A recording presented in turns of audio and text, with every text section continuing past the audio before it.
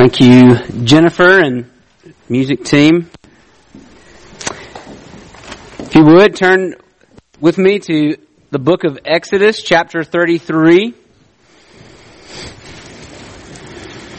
Believe it or not, we are drawing close to the end of this book, the end of this story of the God who saves. Exodus 33. We're going to read the whole chapter. It's on page 73, so if you don't have your own Bible, please grab the black one there in the pew rack. It should be on page 73. Let's give attention to God's holy word. The Lord said to Moses, "Depart, go up from here, you and the people whom you have brought up out of the land of Egypt to the land of which I swore to Abraham, Isaac, and Jacob, saying, to your offspring I will give it. I will send an angel before you, and I will drive out the Canaanites, the Amorites, the Hittites, the Perizzites, the Hivites, and the Jebusites." Those are actual people. Were actual people. They're not like bugs or anything. They're people. "Go up to a land flowing with milk and honey. But I will not go up among you, lest I consume you on the way, for you are a stiff-necked people." When the people heard this disastrous word, they mourned, and no one put on his ornaments. For the Lord had said to Moses, "Say to the people of Israel, you are a stiff-necked people. If for a single moment I should go up among you, I would consume you. So now take off your ornaments that I may know what to do with you." Therefore the people of Israel stripped themselves of their ornaments from Mount Horeb onward. Now Moses used to take the tent and pitch it outside the camp, far off from the camp, and he called it the tent of meeting. And everyone who sought the Lord would go out to the tent of meeting, which was outside the camp. Whenever Moses went out to the tent, all the people would rise up, and each would stand at his tent door and watch Moses until he had gone into the tent. When Moses entered the tent, the pillar of cloud would descend and stand at the entrance of the tent, and the Lord would speak with Moses. And when all the people saw the pillar of cloud standing at the entrance of the tent, all the people would rise up and worship, each at his tent door. Thus the Lord used to speak to Moses face to face, as a man speaks to his friend. When Moses turned again into the camp, his assistant Joshua, the son of Nun, a young man, would not depart from the tent. Moses said to the Lord, "See, you say to me, bring up this people, but you have not let me know whom you will send with me. Yet you've said, I know you by name, and you have also found favor in my sight. Now therefore, if I have found favor in your sight, please show me now your ways, that I may know you in order to find favor in your sight. Consider too that this nation is your people." And he said, "My presence will go with you, and I will give you rest." And he said to him, "If your presence will not go with me, do not bring us up from here. For how shall it be known that I have found favor in your sight, I and your people? Is it not in your going with us so that we are distinct, I and your people, from every other people on the face of the earth?" And the Lord said to Moses, "This very thing that you have spoken, I will do. For you have found favor in my sight, and I know you by name." Moses said, "Please show me your glory." And he said, "I will make all my goodness pass before you, and will proclaim before you my name, the Lord. And I will be gracious to whom I will be gracious, and will show mercy on whom I will show mercy. But," he said, "you cannot see my face, for man shall not see me and live." And the Lord said, "Behold, there is a place by me where you shall stand on the rock. And while my glory passes by, I will put you in a cleft of the rock, and I will cover you with my hand until I have passed by. Then I will take away my hand, and you shall see my back, but my face shall not be seen. Let's pray. Father of grace and glory, would you give us understanding? Would you help us, even as Moses asked, Lord, would you show us your ways that we may know you? Having found favor in your sight, draw us in that we may continue to find favor in your sight. Open our eyes. Open our ears. Soften our hearts that we may hear and believe and respond to your goodness. We pray it in Jesus' name. Amen. Presence. Not presence with a T, but presence with a C-E. To be present with someone. Presence. Face to face. Acceptance. What do those words mean to you? To be accepted. To be welcomed. To be approved. What emotions do those things bring up in your heart? No doubt, some good and some not so good. You could probably argue that life, human life, is the battle for acceptance.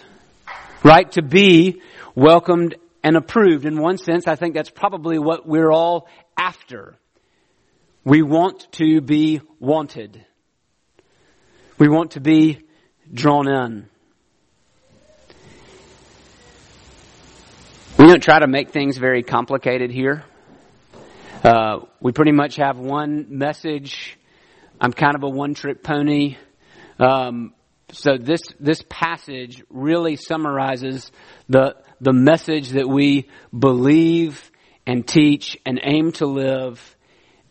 And it's all here right in this chapter. And really, I believe this is really the everyday story of the Christian life. What we're seeing here is that God Himself, His acceptance, His presence is the greatest gift you can ever receive. God Himself is the greatest gift you can ever receive. And so we're going to look at this chapter really from just 2 points. Sin creates a great divide, creates a gulf. And grace is the only thing that can cross it. Sin creates a great divide, and grace is the only thing that can cross it. And we're going to unpack both of those. What does sin actually do? You ever thought about that? Like, we could probably name lots of the effects of our sin. And that term may even be something new to you if you're not familiar, if you haven't been around the church. This idea of sin, something evil, thought, said, or done that goes against God, right? But what does it do? What is its effect? It does make a wreck of things. It causes fights with the people that we love. It brings heartache and frustration, leads to death, is what the Bible tells us. But why? Why does sin and all of those different frustrations and heartaches, why does sin do that? I would submit that it's because ultimately our sin causes us to be removed from the presence of God. Because sin creates distance between us and God, separates us from God. It therefore has all of these other effects in our lives. When we are separated from God, right, between us and the source of us, that is God Himself. That's what happens in the Garden of Eden. Adam and Eve sin, and they are rejected. They are sent out of God's presence. It's what happens in Noah's flood. All of humanity, except for one family that finds favor, finds grace, same word used here that Moses uses with God. One family in God's grace is spared, the rest of humanity is forever separated. Sin separates us from the presence of God. And it's really a logical conclusion if you think about it. We rebel against God, and therefore we lose His presence. Right? It's fairly simple math. And if you're new to this story, if this is the first part of Exodus you've ever read, let me just kind of update you on what's been happening in this book so far.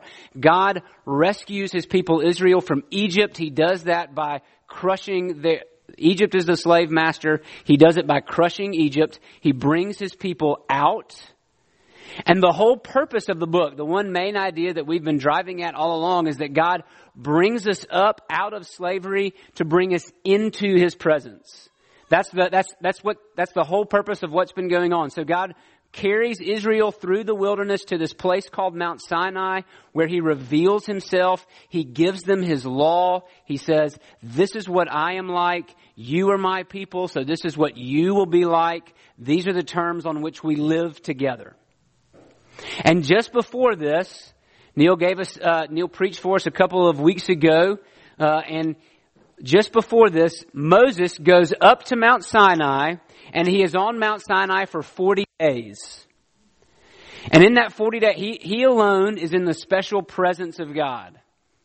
Now, God's presence on the top of the mountain basically looks like a raging inferno.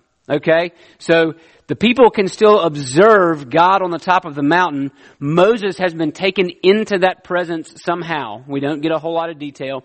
But while he's there in the presence of God, God unveils to him plans for this thing called the tabernacle, which is this big, glorious, really nice tent that God is going to live in. This tent will be in the middle of the people. It'll be right smack dab in the middle of their camp, and all of their tents, all of their tribes will be arranged around it. So at the center of God's people will be God Himself. This is how God will live with His people. This is how His people will live and worship with Him. Right? The sad irony is that while Moses is learning from God how his people are to live and worship Him, His people, Israel, are at the foot of the mountain creating a new God, a false God, and getting ready to move on without Him. Right? That's what Neil preached for us in Exodus 32, that the disastrous episode of the golden calf. So even as Moses is learning how God will be present with His people, how His people are to truly worship Him, His people are saying, let's go ahead and get going. Let's go ahead and turn our backs on the God who brought us thus far. Right? So now we're beginning to see how that sin, and Moses has to go down into the camp. He breaks the 10 Commandments, the tablets of the law, because the covenant is broken. So he breaks it, and then they have to deal with the sin in the camp, right? They've got to deal with what's been going on, this worship festival to this golden calf. And now we begin to see, so that's the immediate consequence. But now this chapter gives us the long-term consequences, right? Now we see how this sin will affect God's relationship with His people. Let's go back to Exodus 33, 1 through 3. The Lord says to Moses, get up. So the language here is very forceful. Up, go up from here, right? Time to move, Moses. Get on out of here. You and the people whom you have brought up out of the land of Egypt. Even notice the distance in God's words. You have brought them out of the land of Egypt. And then He says something interesting. Go on to the land which I swore to Abraham, Isaac, and Jacob. You guys go on to the promised land because I said I would give it. I will send an angel before you to drive out your enemies. You go on and enjoy the land flowing with milk and honey. Right? VeggieTales said, and it sounds sticky. Right? The idea in the language there is this is a rich land, a choice land, a good land. God says, I promised it to you. I'll go ahead and keep my word. I'll send the angel, the conquering angel. He'll defeat your enemies. Go on up into the land. But I'm not going.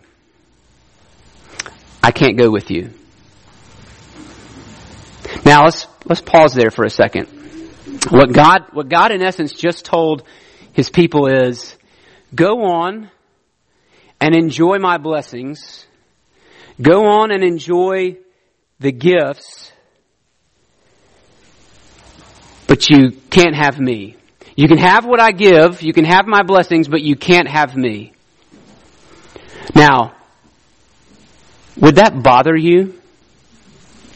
Would that really bother you? If God were to say to you, you can have all the gifts, you can have all the stuff I promised, I'll still make sure you get in, I'll defeat your enemies, I just won't be with you.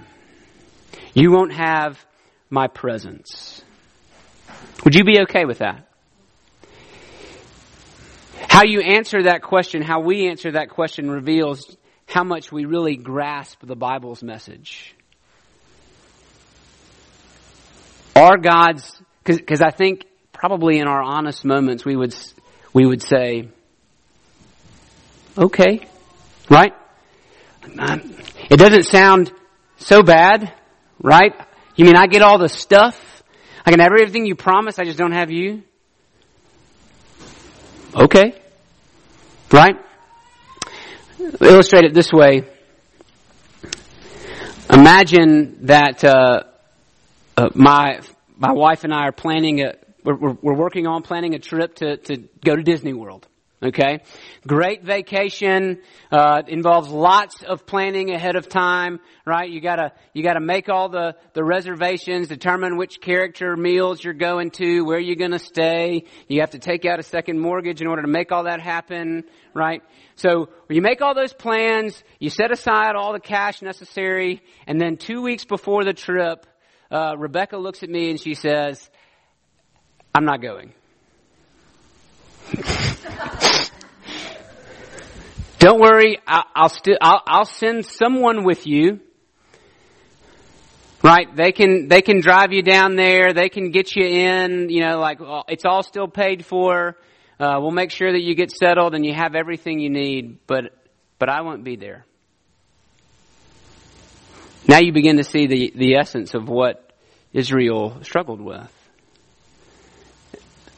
Why they heard this as disastrous, a disastrous word, as the bad news of all bad news.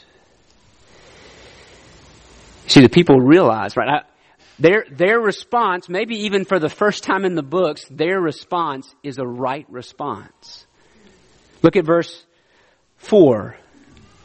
The people heard this disastrous word, this bad news, and they mourned, and no one put on his ornaments. Ornaments. What is that? What are we talking about here? This is the jewelry and the fancy stuff, right? And actually probably what this was the stuff that they put on to worship the golden calf. So these would have been the clothes and the jewelry, the ornaments that they were wearing as part of their worship celebration of this golden calf. But now they're in mourning. They realize what it is that they've done, and so they strip themselves of this, right? These ornaments are a symbol of their idolatry. They are a visible proof of their sin, a physical reminder of their sin. And so they take them off and they mourn, right? We used to do this in several cultures still do it, but right when you grieve the loss of a loved one, used to, right, you would be in mourning. You would wear all black, and you would, particularly for widows, right, they would wear all black for a certain period of time. And the idea was that physically outside, you're communicating the grief from inside, right? It would have been inappropriate. It would be inappropriate to wear a bright colored flamboyant suit to a funeral, right? We want to communicate somberness, darkness, right? Grief. And so the people remove all the flashy, fancy stuff that reminds them of their idolatry. And we could just kind of park here for a second and say that this is probably what true repentance actually looks like. Notice what they don't do.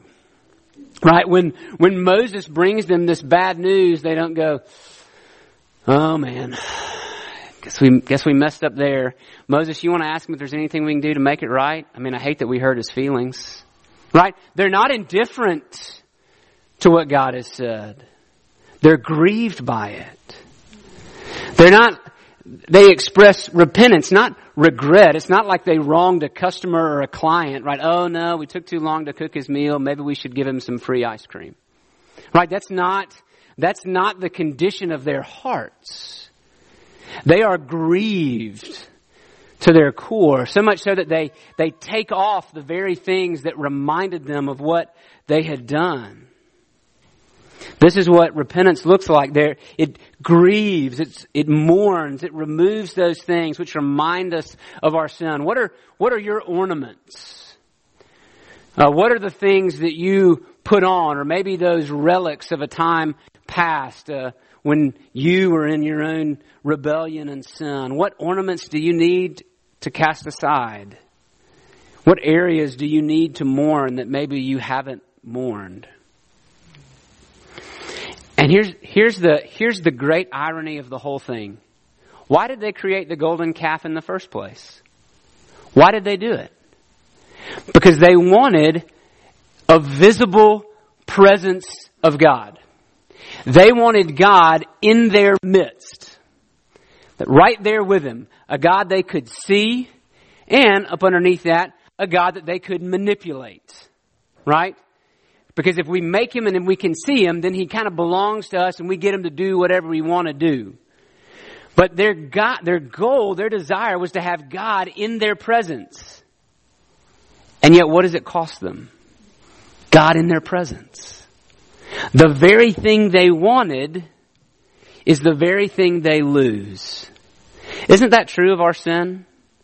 That the very thing that we thirst for and seek for and white-knuckle grip more than anything is always the thing that just slips through our fingers. Whether that's approval. We had an acquaintance, a friend at one point. Well, just so you're not confused about who that might be. It was not here when we lived in another city. Right? And this guy was so desperate to be, to have someone as a friend, he would go a little bit too far, right? Like he would always walk around the neighborhood and just randomly knock on our door or other people's or our neighbor's door, right? Just to see if we were home. And then when it was like, hey, so what are you guys doing? Right? I was like, well, right now we're doing this and this. Okay, cool. Can I come in? You know, it's like, I know we need friends, but you're just trying a little bit too hard, buddy. Right? The very thing that we want, we always press it too far. And it's the very thing we end up losing. Sometimes it's the very thing that ends up killing us, even inside. That's the way that sin works. And Augustine, a Christian pastor from the 4th century, put it this way. He said, our hearts are restless until they find rest in God. Our hearts are restless until they find rest in God. So what you and I need more than anything else is the presence and power of God at work in our lives. And the problem is our sin makes that impossible. Our sin causes a breach. And it's actually one of the driving questions, if not the driving question of the whole Bible story. If you want to know one way to summarize the whole story of the Bible, how does a holy God live with unholy people? You could summarize it all that way. How does holy God live with unholy people? That is the question that the Bible drives to answer. From Genesis to Revelation. And at least in this passage, we're going to look at how Moses goes about restoring that breach. So sin causes this breach. Now we're going to see how Moses goes about restoring that breach. So sin creates a great divide. Grace is the only thing that can cross it. Where do I get that from? Let's look at verse 12. By the way, that whole little part about the tent of meeting, which seems kind of out of place and weird and random. Why is it in there? Well, that goes to show you that what God had intended was this tabernacle. This beautiful tent in the middle of God's people where people could bring their sacrifices, God could meet with the people. But where is the tent of meeting? It's outside the camp, like way outside the camp. Right? And now the only person who goes there is Moses. At least the only person who goes there to meet with God is Moses. Right? Moses' relationship with God continues, but it's outside the camp. Right? It's not in the camp where the tabernacle was going to be. It's now outside the camp. And so it's this physical reminder that Israel's sin has separated her from her God. And outside the camp was not where you wanted to be.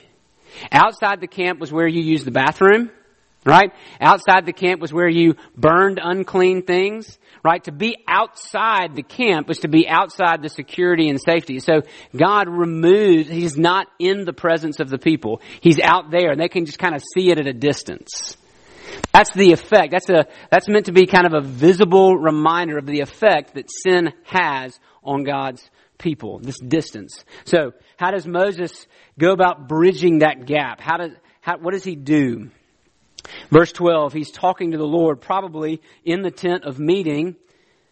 And he says, see, you say to me, bring up this people, but you haven't let me know whom you will send with me. Right? You've told me to go, but you haven't told me who's going to go.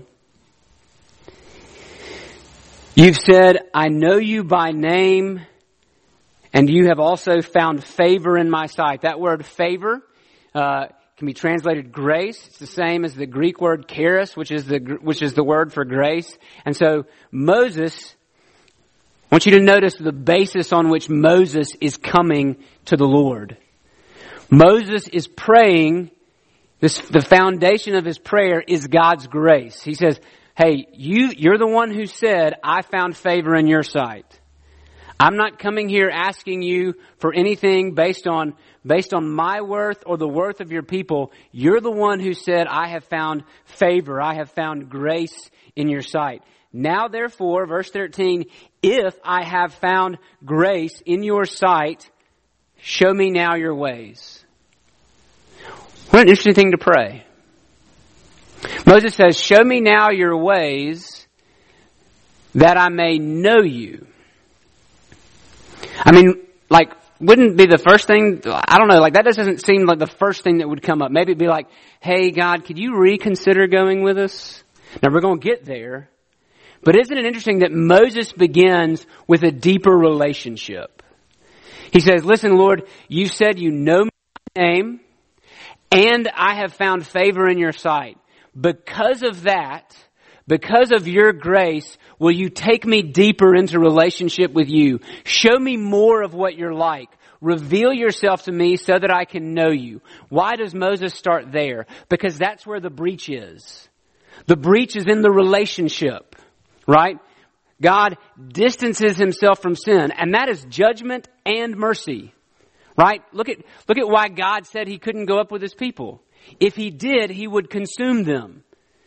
Devour them, wipe them out, right? That if he went in their midst and this happened again, they would be devastated. So God actually distances himself from them in judgment and in mercy. But Moses begins by praying, if I have found favor in your sight, draw me closer in so that I may know you and find grace in your sight. Isn't that interesting? I've already found grace in your sight, but I want to know you more and I want to find more grace. Right? Moses' prayer teaches us that grace is not a one-off thing. Right? It's not like a presidential pardon. Right? You get a thumbs up or a not guilty and you're good to go. See you later, have fun. Right? But grace is actually this invitation into a continual relationship with the Lord. Grace makes it possible on the front end for God to be close, and then it continues, right? Grace continues all the way through. The whole relationship is of grace. It's not like it stops after justification or salvation, right? But it's actually a process of growth into more and more grace. That's how Moses prays. If I have found favor in your sight, please show me now your ways that I may know you in order to find favor in your sight. That I would continue to grow in your grace. And then he says this, see too that this nation is your people. So Moses goes from himself now to the people, right? If I found favor in your sight, oh, and by the way, remember this nation is your people, right? How does God respond to that? Verse 14, he says, my presence. And this is beautiful. The word there for presence is literally my face. My face will go with you, and I will give you rest. That was the promise of the land. Rest from enemies, rest from slavery. A place, a home. My face will go with you, and I will give you rest. Moses, no doubt out of relief, then goes on to say, if your face will not go with me, don't even bring us up from here. Right? Do you hear Moses' heart there? It's almost as if he's saying, good. Because if you weren't going to go with us, it's not even worth leaving. There's no point in going to the promised land without you. I'd rather stay in the desert near this mountain than go any further without you. What does David say in Psalm 27? One thing have I asked of the Lord, that will I seek after, that I may dwell in the house of the Lord forever. Right? Moses and David understood something about biblical religion. That it is not about the externals, it's not about the stuff, it's not even about all of the different practices, it's ultimately about communion with God Himself. John Piper asked this question, would heaven be heaven without Jesus? Would you still want to go to heaven and see all of the people that you were going to see, the long-lost relatives, etc., all of the riches and glories that the Bible tells us are there, but would you still go even if Jesus weren't there? Of course, that's a rhetorical question, because the repeated emphasis of the Bible is that heaven is not heaven without God Himself. That for all of the other benefits we might notice, God Himself is the great treasure of heaven.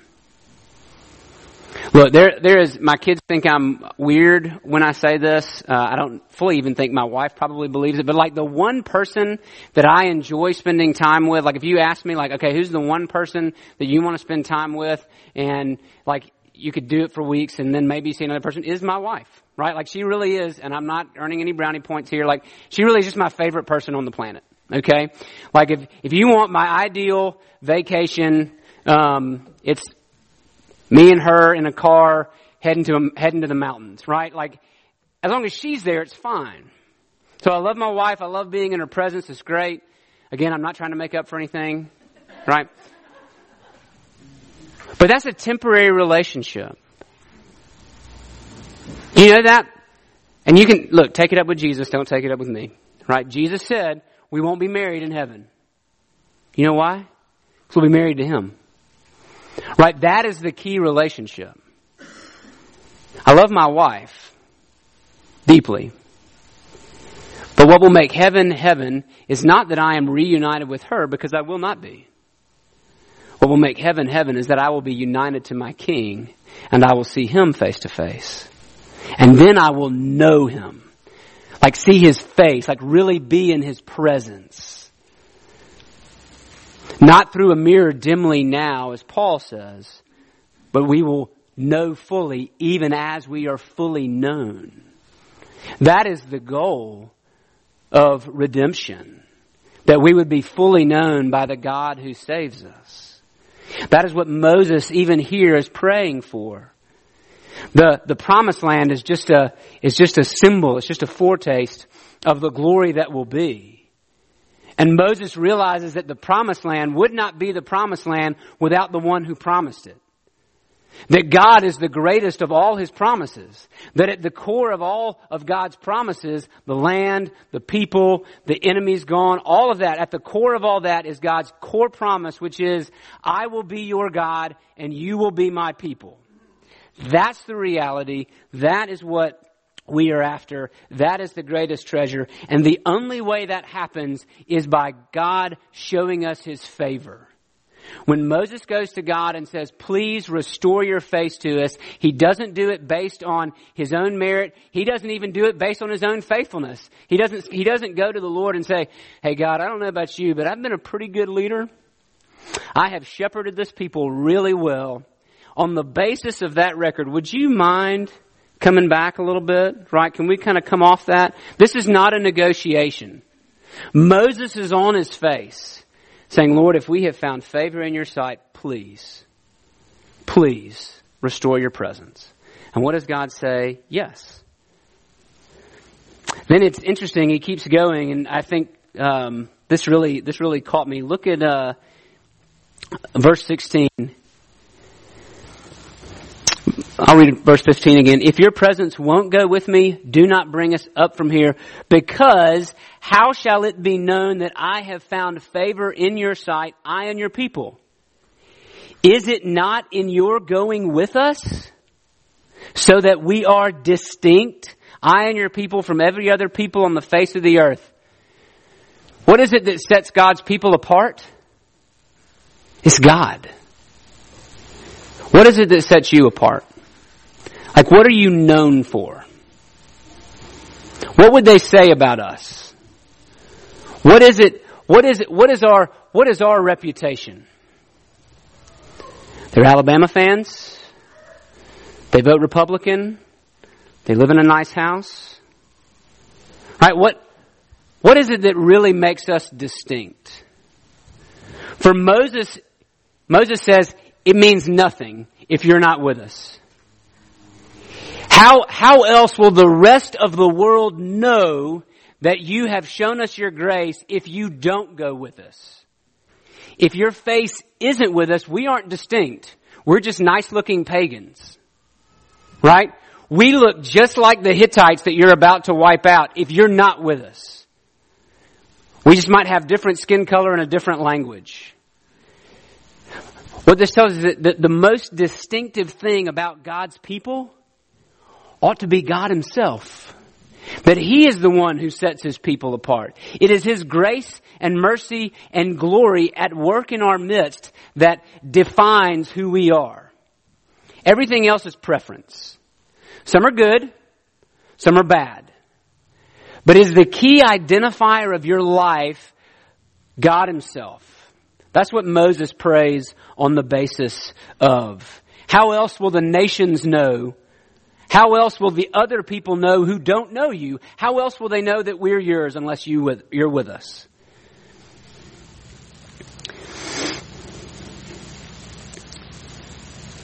The Lord said to Moses, this very thing that you've spoken I will do, for you have found favor in my sight, and I know you by name. That would be a good period on the sentence right there. But Moses goes one step further. Maybe he's moved by emotion. Not even sure why Moses presses in further than he does. But he feels like he's gained a hearing, and so he goes a step further and he says, please show me your glory. Now, I want to remind you that Moses has seen more of God's glory than anybody else up to this point. He has met face to face. As we're going to find, you can't actually meet God face to face at this point. Right? God says, you can't see my face. No man can see my face and live. But Moses has seen more of God's glory than any other human being up to this point. And he wants more. He wants to move deeper. As C.S. Lewis would say, he wants to go further up and further in. Moses says, show me your glory. Now we're going to look at this next week. In Exodus 34 is when this moment actually happens. But God tells him how this is going to unfold. Moses says, show me your glory. And here's how God responds. He says, I will make all my goodness pass before you. And I will proclaim before you my name, the Lord. So Moses asked to see something, God's glory. And what God says, you're going to be shielded from seeing it, but the way that my glory will be revealed is through hearing. It won't be what you see, but what you hear. And what will Moses hear? I will be gracious to whom I will be gracious. I will have mercy on whom I have mercy. God's glory is revealed in His grace. God's glory is seen by hearing. And what Moses hears is grace. I will make all my goodness pass before you. I'll proclaim my name. I will be gracious to whom I will be gracious. I will show mercy on whom I will show mercy. What those words mean is that God has the prerogative, the choice as to whom He will show mercy to and to whom He will not. Now that is a hard truth. And that is a difficult thing. But what it means is that God is God and we are not. And that the way God reveals His glory is by being God and not by pandering to us. God's glory is revealed in His grace, in the word of His grace. Now, we're going to hear more about that next week in Exodus 34, but I want to take you forward into the New Testament and remind you that Moses was actually not the last person, and the Israelites were not the last people to see a vision of God. John chapter 1, verses 14 and 15. John 1, 14 through 18. John says, "The Word became flesh and dwelt, tabernacled among us. And we have seen His glory, glory like the only Son from the Father, full of grace and truth." Verse 16, "For from His fullness we have all received grace upon grace. For the law was given through Moses, grace and truth came through Jesus Christ. No one has ever seen God, the only God who is at the Father's side. He has made Him known." That whatever Moses saw on the top of that mountain while he was hidden in the cleft of the rock was nothing compared to what those first eyewitnesses saw when Jesus walked the earth. John says that Jesus is the revelation of God's glory, grace upon grace. That in His face, He is the one who has made the Father known, made Him plain. Later on in John 14, as Jesus' disciples are wrestling with Jesus' departure, Jesus is about to be arrested, one of His friends, Philip, says this. Jesus is trying to comfort them, and Philip says, "Lord, just show us the Father. Just show us God, and it'll be enough." And Jesus says, "Philip, don't you know me? To have seen me is to see the Father." If you want to be accepted, if you want to be drawn in, if you want to know the presence and face of God, don't look for it anywhere else but in Jesus. He is the one who has made the Father known. He is the full revelation of God's grace and truth and glory. Come to Jesus. Let's pray. Lord, we thank You that You show mercy, that You are a God who shows favor to people who run, to people who rebel, to people who have caused a great divide. Lord, You bridge that divide, and You have done it ultimately in the Lord Jesus. That He has come that we may have life and have it abundantly. That's not some ridiculous promise of wealth or health. An abundant life is a life full of You, in Your face forever, so that we can say, like David, "One thing have I asked of the Lord, that will I seek after, that I may dwell in the house of the Lord forever." Oh God, would You make that our prayer? We pray that because of what Jesus has done, because He has come revealing You. Lord, would You make, if our hearts don't know You yet, even if we are those who say, I can take or leave God, but I sure would like His blessings. Would you cause us to see, Lord God, that You are the greatest treasure we can ever receive, and You are the one who gives it. And that when we have it, we need nothing else. When we have You, we need nothing else. That's what You've done for us in Christ. Help us to believe it. We pray it in Jesus' name. Amen.